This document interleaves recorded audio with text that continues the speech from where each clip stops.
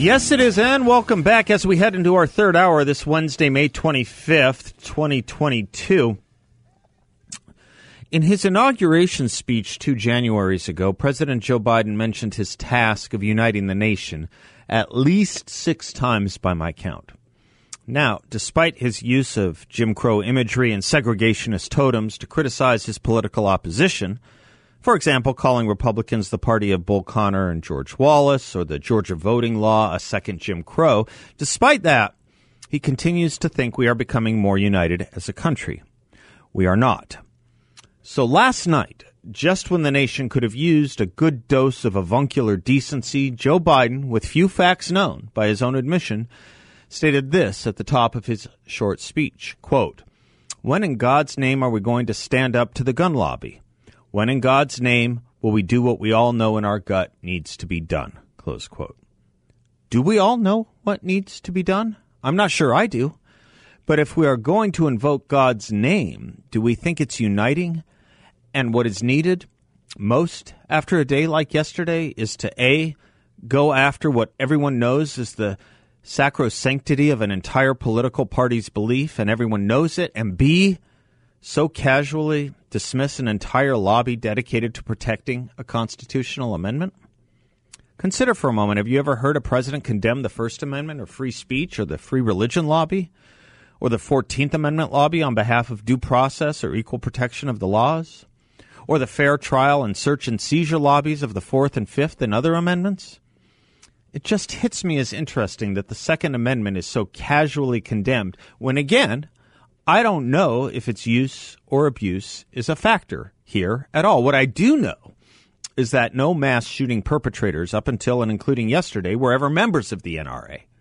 In fact, were they members of the NRA, these things likely would be attenuated, given A, the training NRA provides to gun owners, and B, the level of seriousness NRA members take the issue of responsibility and gun ownership, from how to carry, how to point, how to clean, how to know how damned lethal your weapon is. But I'm not here to push that. I'm here to push the point that children are complex characters of hormones, of infantile thought, in the midst of their brains being developed up until about the age of 25, with strange ideas and sometimes strange fantasies, amidst a youth and mental health crisis, if not pandemic, that has raged against our child population for about 3 years running. And I haven't even mentioned mind-altering drugs yet, prescribed and not prescribed. I'm here to push the point that a child acting the part of a monster has a lot of elements to it, especially now, and the easy answers and culprits are usually not the right ones. What one hopes for the most in these situations is not to exploit the politics, and not to exploit the disaster. And this was a disaster, a failure, 18 years in the making. And a disaster and a failure exacerbated by school closings and radical disruptions in children's lives, where we were told again and again that mental health issues and abuse issues were not only being exaggerated, they were being reported less and less, because most of that reporting comes out of the school environment, and those schools were shuttered as we told kids we were in apprehensive fear of them, making adults sick. Dennis Prager this morning said the one thing he noticed that was absent from all the speculation was the family life of this child killer. No family mentioned at all except the grandmother until about 2 hours ago. In all our talk and countenance of talk about disrupting traditional understandings of the family and why it is outdated and outmoded, has any social science at all whatsoever anywhere? Has any social science shown a better Department of Health, Education, and Welfare than a family with 2 parents, preferably with a father? Allow me to quote from a respected retired professor. Quote, "Of all the rocks upon which we build our lives, we are reminded today that family is the most important, and we are called to recognize and honor how critical every father is to that foundation. They are teachers and coaches. They are mentors and role models. They are examples of success and the men who constantly push us toward it. But if we are honest with ourselves, we'll admit that what too many fathers also are is missing. Missing from too many lives and too many homes. They have abandoned their responsibilities, acting like boys instead of men. and the foundations of our families are weaker because of it. You and I know how true this is in the African American community. We know that more than half of all black children live in a single-parent household, a number that has doubled, he says, since we were children. We know the statistics that children who grow up without a father are 5 times more likely to live in poverty and commit crime, 9 times more likely to drop out of school, 20 times more likely to end up in prison. They are more likely to have behavioral problems or run away from home or become teenage parents themselves, and the foundations of our community are weaker because of it. The professor goes on. How many times in the last year has a city lost a child at the hands of another child? How many times have our hearts stopped in the middle of the night with the sound of a gunshot or a siren? How many teenagers have we seen hanging around on street corners when they should be sitting in a classroom? How many are sitting in prison when they should be working or at least looking for a job? How many in this generation are we willing to lose to poverty or violence or addiction? How many? Yes, we need more cops on the street. Yes, we need fewer guns in the hands of people who shouldn't have them. Yes, we need more money for our schools and more outstanding teachers in the classroom and more after-school programs for our children. Yes, we need more jobs and more job training and more opportunity in our communities. But we also need families to raise our children. He concludes, we need fathers to realize that responsibility does not end at conception. We need them to realize that what makes you a man is not the ability to have a child, it's the courage to raise one. Close quote. I'm sorry that was a long quote. I thought it was eloquent. It belongs to not just a former professor, but a former president. His name is Barack Obama. Did the war on boys and the invocation of toxic masculinity to put an end to martial virtues have anything to do with the cultural void we now have when we see so many young men go astray? Either Mr. Rogers matters and was right, as all of Hollywood applauded him about 20 years ago speaking about the importance of imagery on television, or he was wrong. I happen to think he was right. You know who else does? Everyone in the advertising business. They don't put imagery in magazines and on television commercials thinking the money is a waste and will have no effect. Consider in 1959 there were 27 westerns on primetime television glamorizing male responsibility. It was a different country then. Is there anything on television today offered to young viewers that glamorizes male responsibility, or does it glamorize male stupidness and feminization? And did those westerns show young boys right and wrong, or were they confused on the matter? Did they show the right reasons to use a gun or the wrong reasons, or were they confused on the matter? There is a correct answer to those questions. And now the word cowboy has been turned into a pejorative here in America. You'll recall how it was used to condemn the Border Patrol last year as it was used to condemn Ronald Reagan and George Bush in the past. Well, thank God it was a Border Patrol agent who put the assassin down yesterday in Texas. Thank you, cowboy. Erica Komisar put it this way in the Wall Street Journal a couple of years ago, and quote, "In my practice as a psychotherapist, I've seen an increase of depression in young men who feel emasculated in a society that is hostile to masculinity. New guidelines from the American Psychological Association define traditional masculinity as a pathological state." Consider that. True, over the past half-century, ideas about femininity and masculinity have evolved, sometimes for the better. But the APA guidelines demonize masculinity rather than embracing its positive aspects. In a press release, the APA asserts flatly that, quote, "traditional masculinity marked by stoicism, competitiveness, dominance, and aggression is on the whole harmful," close quote. The APA claims that masculinity is to blame for the oppression and abuse of women. The report encourages clinicians to evaluate masculinity as an evil to be tamed rather than a force to be integrated. Think about that. It's not toxic masculinity that needs to be tamed, just masculinity. We could go on and on how boys are shamed for being boys. We've done it before. I suppose you see some of this in classes that shame whites for being white, but you can't change your skin color. And until only yesterday, you could not change your being a boy. Now you can. Dr. Christina Hoff Sommers put it this way, over 2 decades ago, boys do not need to be rescued from their masculinity, but they are not getting the help they need. In the climate of disapproval in which boys now exist, what they need is support. Everyone knew this. All literature and all philosophy knew this. Bill Clinton and Barack Obama and Fred Rogers were celebrated, not just by the country, but by entertainment moguls who knew this. Today, an entirely new effort is underway. Not a throwing in of the towel, a burning of it, and the boxing ring it's metaphorically thrown into. Do we think it's an accident that we went from toxic masculinity to, when researchers started publishing on this about 5-10 years ago, the trend became boys wanting to become girls? Now, many on the left will dismiss the cultural aspect or argument of all this from the likes of what I'm saying. But one question: if the culture doesn't matter, why does the left try so hard to change it so much? Here's my conclusion. You can confuse children or you can educate them in the mind and in the morals. You can disrupt cultural norms and disorient them, but then do not expect to see humans respond to that the way you expect them to.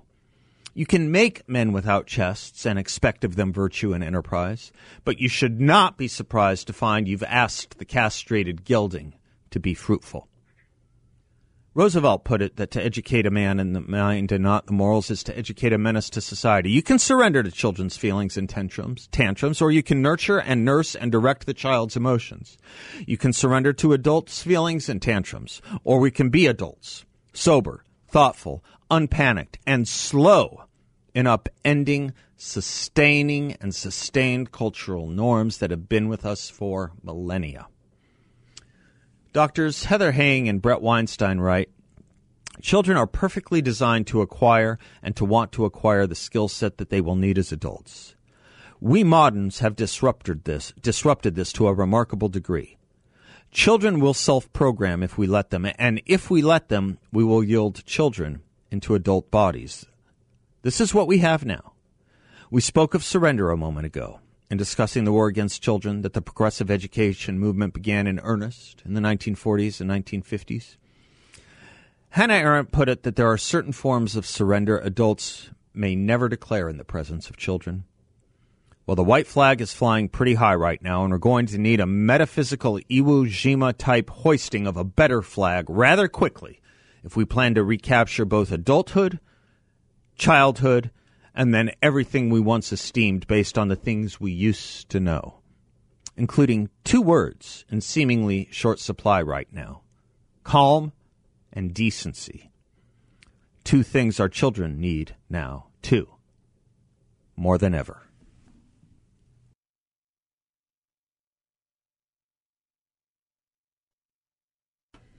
If you're looking for a great investment opportunity, I want you to check out my friends at YRefi. They are my friends. I've spent a lot of time with them. What they are offering is a fixed, no-load interest rate up to 10.25% for investors, all in a collateralized, secure portfolio.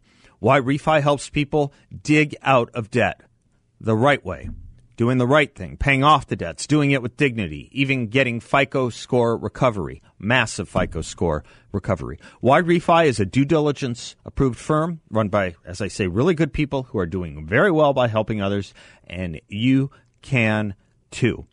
Check them out at investyrefy.com. That's invest, the letter Y, then refy.com, or give them a call at 855-316-3087. They're a local company, so you can visit them. They're happy to talk to you. They will not give you a sales pitch. They're just happy to talk about what they do and offer.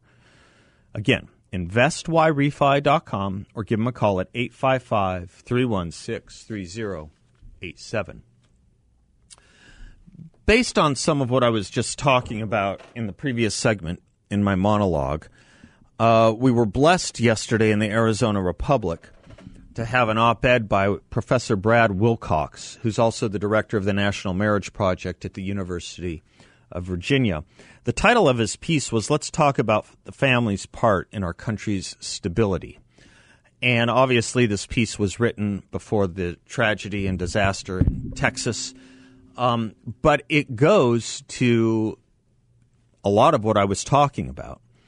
And it is interesting to me, isn't it, that we go through periods in this country of talking about massive sociological issues, and then we leave them and move on to the next thing, as with everything else. In the Mid-'60s, we had a talk, long talk, national conversations inspired by Daniel Patrick Moynihan, a Democrat, professor of Harvard, working for LBJ, about the absence of two-parent families and what it would mean for society. That issue kind of died as the Great Society exacerbated a lot of that problem with absentee fathers. You know, you get a welfare check and you're incentivized to get a welfare check if there is no father in the house. That was the concern. That was the concern of a lot of welfare reformers by the time we saw the results in the 80s and 90s. Nothing good. More fatherlessness. That's what we got. More crime. That's what we got. More of everything we didn't want is what we got. And then in the 90s, we had a bit of a discussion about it again. To no real result, to no real end, and then it disappeared. I quoted Barack Obama on how important it was when he gave that speech a bit later in the following decade. Nothing said or discussed about it. Maybe it's here again and ripe. Maybe we will be able to have a long and sustained conversation and discussion about this issue. Daniel Patrick Moynihan, to his dying day, you may know him as a former United States Senator in New York. He was that. He was also a lot more than that. He was a very well-known professor at Harvard. And before that, before he was a senator, he was the ambassador to the United Nations who served both Republican and Democratic presidents. Long career in public policy. Before he passed away, he was asked, what do you do? How do you solve the fatherless problem in America? How do you solve life without father in America?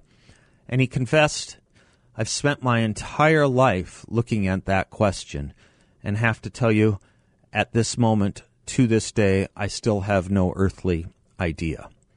Well, I think he was being stinting, honestly, in that answer. And we'll talk to Brad Wilcox about that upcoming in just a few moments. I think he was being stinting because immediately, of course, you can think of ideas. Welfare reform would certainly have been one of them. What about promotion of the importance of it? More op-eds like Brad Wilcox's. What about more conferences? This country knows how to make a theme of something when it wants to, is my point. They know how to scare people when they want to. They know how to educate people when they want to. They know how to make differences in social and educational and other outcomes when they want to, when we want to. We know how to do it. We've done it before. We've done it on a lot of issues. We've done it in education. We've done it in drug use and abuse. We've done it on a lot of things. Gosh knows we did it on a virus. We know how to do it when we want to. We'll talk to Brad Wilcox about how to do it when we come right back.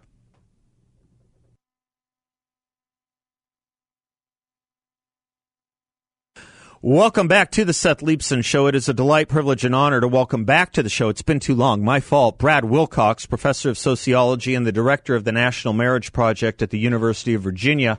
I was quoting to you a little bit yesterday and just in the previous segment, his op-ed in the Arizona Republic that ran yesterday. Let's talk about family's part in our country's stability. Dr. Wilcox, I don't think you probably wrote this. My guess is you wrote this before the tragedy in Texas. It would be an affectation, however, to ignore that this is relevant to the kinds of things we're talking about when we see humanity go wrong in places like Texas yesterday, wouldn't we? Yeah, that's right, Seth. I mean, one of the things that I saw in Washington Post coverage today is that this young man came from a family where there's a lot of dysfunction. His dad was not in the picture. So to kind of look at, violence in our society, I think we have to understand and appreciate that one factor among others. I think we could obviously talk about guns and mental health and red flags and those things as well. But one factor in all of this is the breakdown of the family and the way in which too many of our boys are not being adequately fathered, not given sort of the love and attention that they need, not given a place in our society. And these guys, these young men at the margins, who often end up, unfortunately, taking lives of, all too many of our citizens and children. It's you had an interesting sentence in your op-ed, Professor, talking about family, a family headed by two stably married parents is the ultimate privilege in America. I seized on that because Professor? It's becoming increasingly rare, increasingly absent to find that. It has now become almost a privilege to see a kid raised in a two-parent or an intact family, isn't it? Yeah, what's striking is that there was a recent study on this issue and found that about 90% of kids in, the upper class are being raised in married families, and only about 50% of kids in working and lower-income families are being, raised in married families.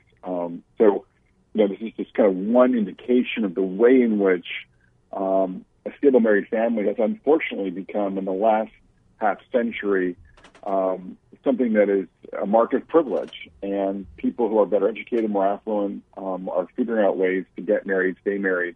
But family instability is much more common today among working class and poor Americans. Yeah, that's right. You write in your op-ed, Professor, you write that, and I didn't know this, as late as 1970, there were really no major differences in marriage and family life by class. The stats you just gave me wouldn't have been true in around the time you and I were born, huh? Exactly. I was born in 1970, of course, right kind of as the divorce revolution was kicking into high gear. But, before then, there weren't big class divides, not big racial divides. The vast majority of kids, be they rich, middle class, poor, be they black or white, were raised in stable married families. And it's only kind of in the wake of all the, the chaos and disorder that enveloped this country in the 60s and 70s that things really started heading south in our families. And what a lot of people don't realize is that, it's not just that we saw basically marriage come apart in big ways since then, but that it's the poor and the working class who have been hit hardest by this retreat from marriage. Because for a variety of reasons, college-educated and more affluent Americans have kind of figured out ways to, keep their marriages together in more recent years.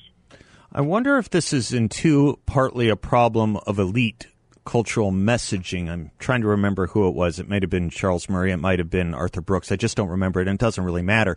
Who said, you should preach how you live, because the cultural elites don't live by what they preach when it comes to intact marriage families, do they? Yeah, this is a huge problem. Our elites talk left and walk right when it comes to family. Right.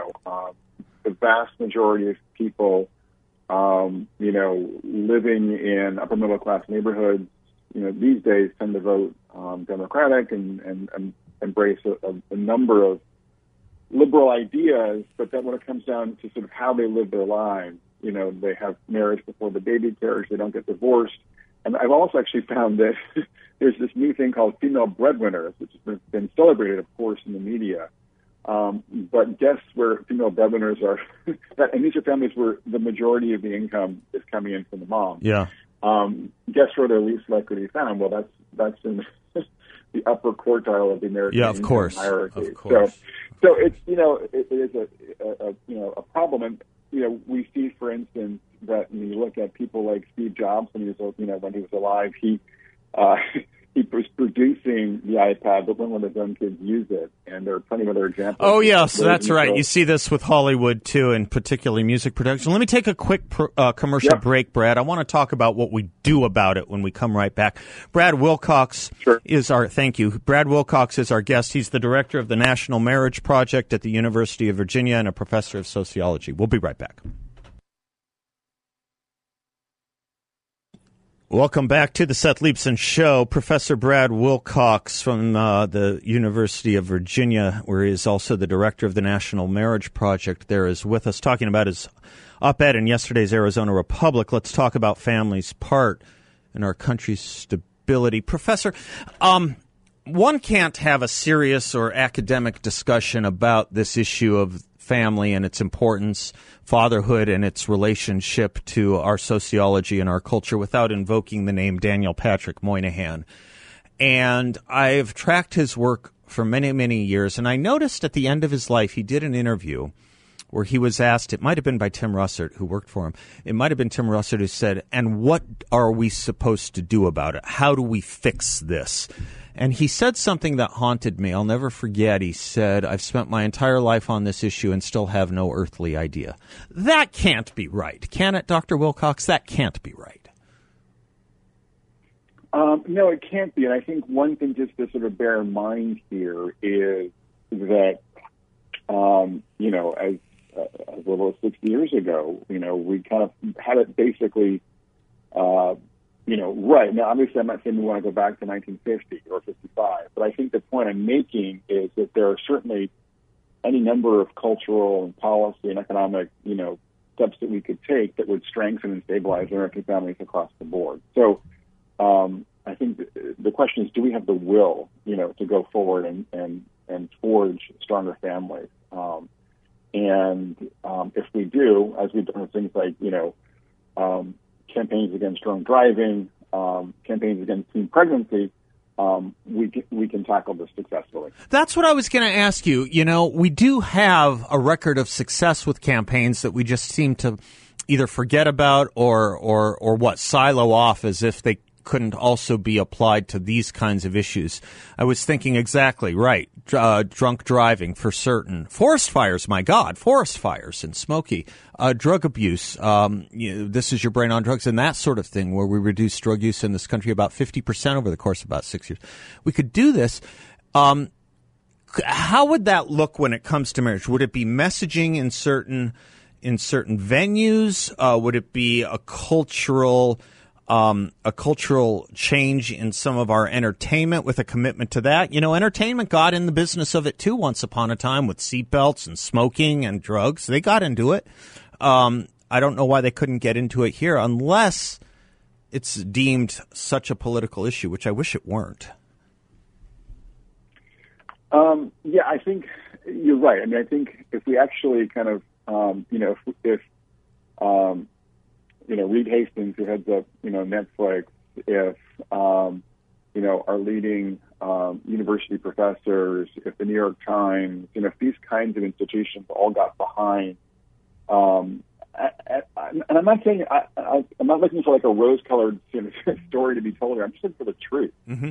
And I think the problem is that our elite institutions don't tell the truth about the connections between, for instance, as I mentioned in the piece, mass incarceration and family breakdown. They don't tell the truth about the health of the American dream and family stability either. So I think a lot of people don't even know that, the best predictor from this Harvard professor of whether or not poor kids, rise economically in America is the share of two-parent households in their communities. In terms of, that's what Raj Chetty found. We looked at, basically community predictors of the health of the American dream. So there's just a kind of tremendous ignorance out there, in part because our elites don't have the courage or because they have false conviction about, family. And so people aren't getting the message about how much marriage matters and how much dads matter, for our kids in our country today.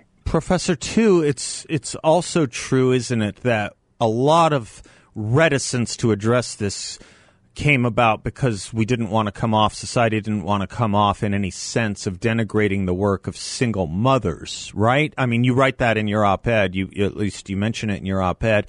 It's just that we went too far in that direction? We went too far in that solicitude, perhaps? Yeah, I mean, I think there is, no one wants to shame single mothers. And I was raised by a single mom, and my mom did a great job, and we all know that there are plenty of good single moms out there, and there are plenty of kids who have done great. Barack Obama was raised by a single mom and was obviously very successful. My old boss, Bill Bennett, was, yeah. Yeah, so the point is not to sort of say that, being raised by a single mom, is a death sentence. Clearly not. But we have to sort of step back and look at the big picture here. And as a sociologist, I can tell you that on average, kids are more likely to struggle when they experience, family instability. And communities that are defined by single-parent families and by unstable families are much more likely to have problems in school, to have a law an order issue and to be suffering economically because they don't have fathers in the homes and all of the economic sort of prosperity and social stability that married households bring to our neighborhoods and communities. I was just thinking, as I mentioned that example, Professor, Dr. Bennett used to say, yeah, I mean, sure, look, you can be born and grow up and succeed in Beirut. It's just really a whole lot harder. Fair enough, right?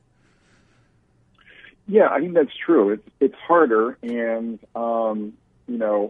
again, there's also what's interesting too is we're seeing more and more really sophisticated stuff that's looking at the biological angle. And my old professor Sarah McClanahan at Princeton was involved with a study, for instance, that showed that for some kids there's a biological kind of vulnerability. Yeah.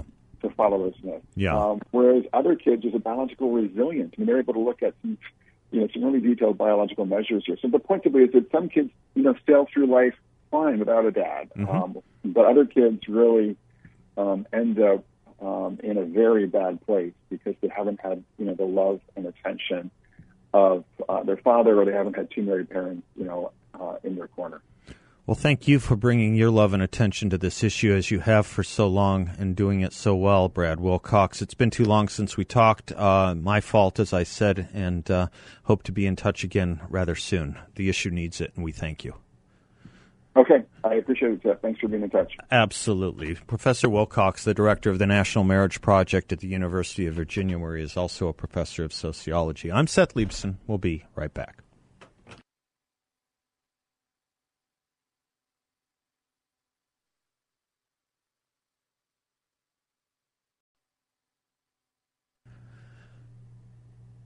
Thank you for spending some of your afternoon with us. Much appreciated. Let me also put in a good word for our friends at Balance of Nature. I take their fruits and veggies every single day. It boosts my energy, my health, my immunity. It'll do the same for you. 100% natural. You just take it once a day. It's all fruits and veggies. That's all it is. 16 whole fruits, 15 whole veggies blended into using their cold press process, blended into vegetarian capsules, which you can open and sprinkle into food or drink if you don't like swallowing them, or just take them once a day the way I do, and you're good to go. Balanceofnature.com. Make sure to use discount code BALANCE. I'll close where we began, and maybe C.S. Lewis still had it best. Stunningly appropriate title to the name of the book he wrote this in. The name of the book is called The Abolition of Man. Let's think about that phrase, where he wrote, "It is not excess of thought, but defect of fertile and genuine emotion that marks our current times. Our intellectuals' heads are no bigger than the ordinary. It is the atrophy of the chest beneath it that makes them seem so. And all the time, such is the tragicomedy of our situation, we continue to clamor for those very qualities we are rendering impossible. You can hardly open a periodical without coming across the statement that what our civilization needs is more drive, or dynamism, or self-sacrifice, or creativity. In a sort of ghastly simplicity, we remove the organ and demand the function. We make men without chests and expect of them virtue and enterprise. We laugh at honor and are shocked to find traitors in our midst. We castrate and bid the geldings be fruitful." The stuff is still true, folks. That's why it still has purchase. I just wish it were a bigger coin in our realm of discussion. God bless you all. Until tomorrow, I'm Seth Leibson, and class is dismissed.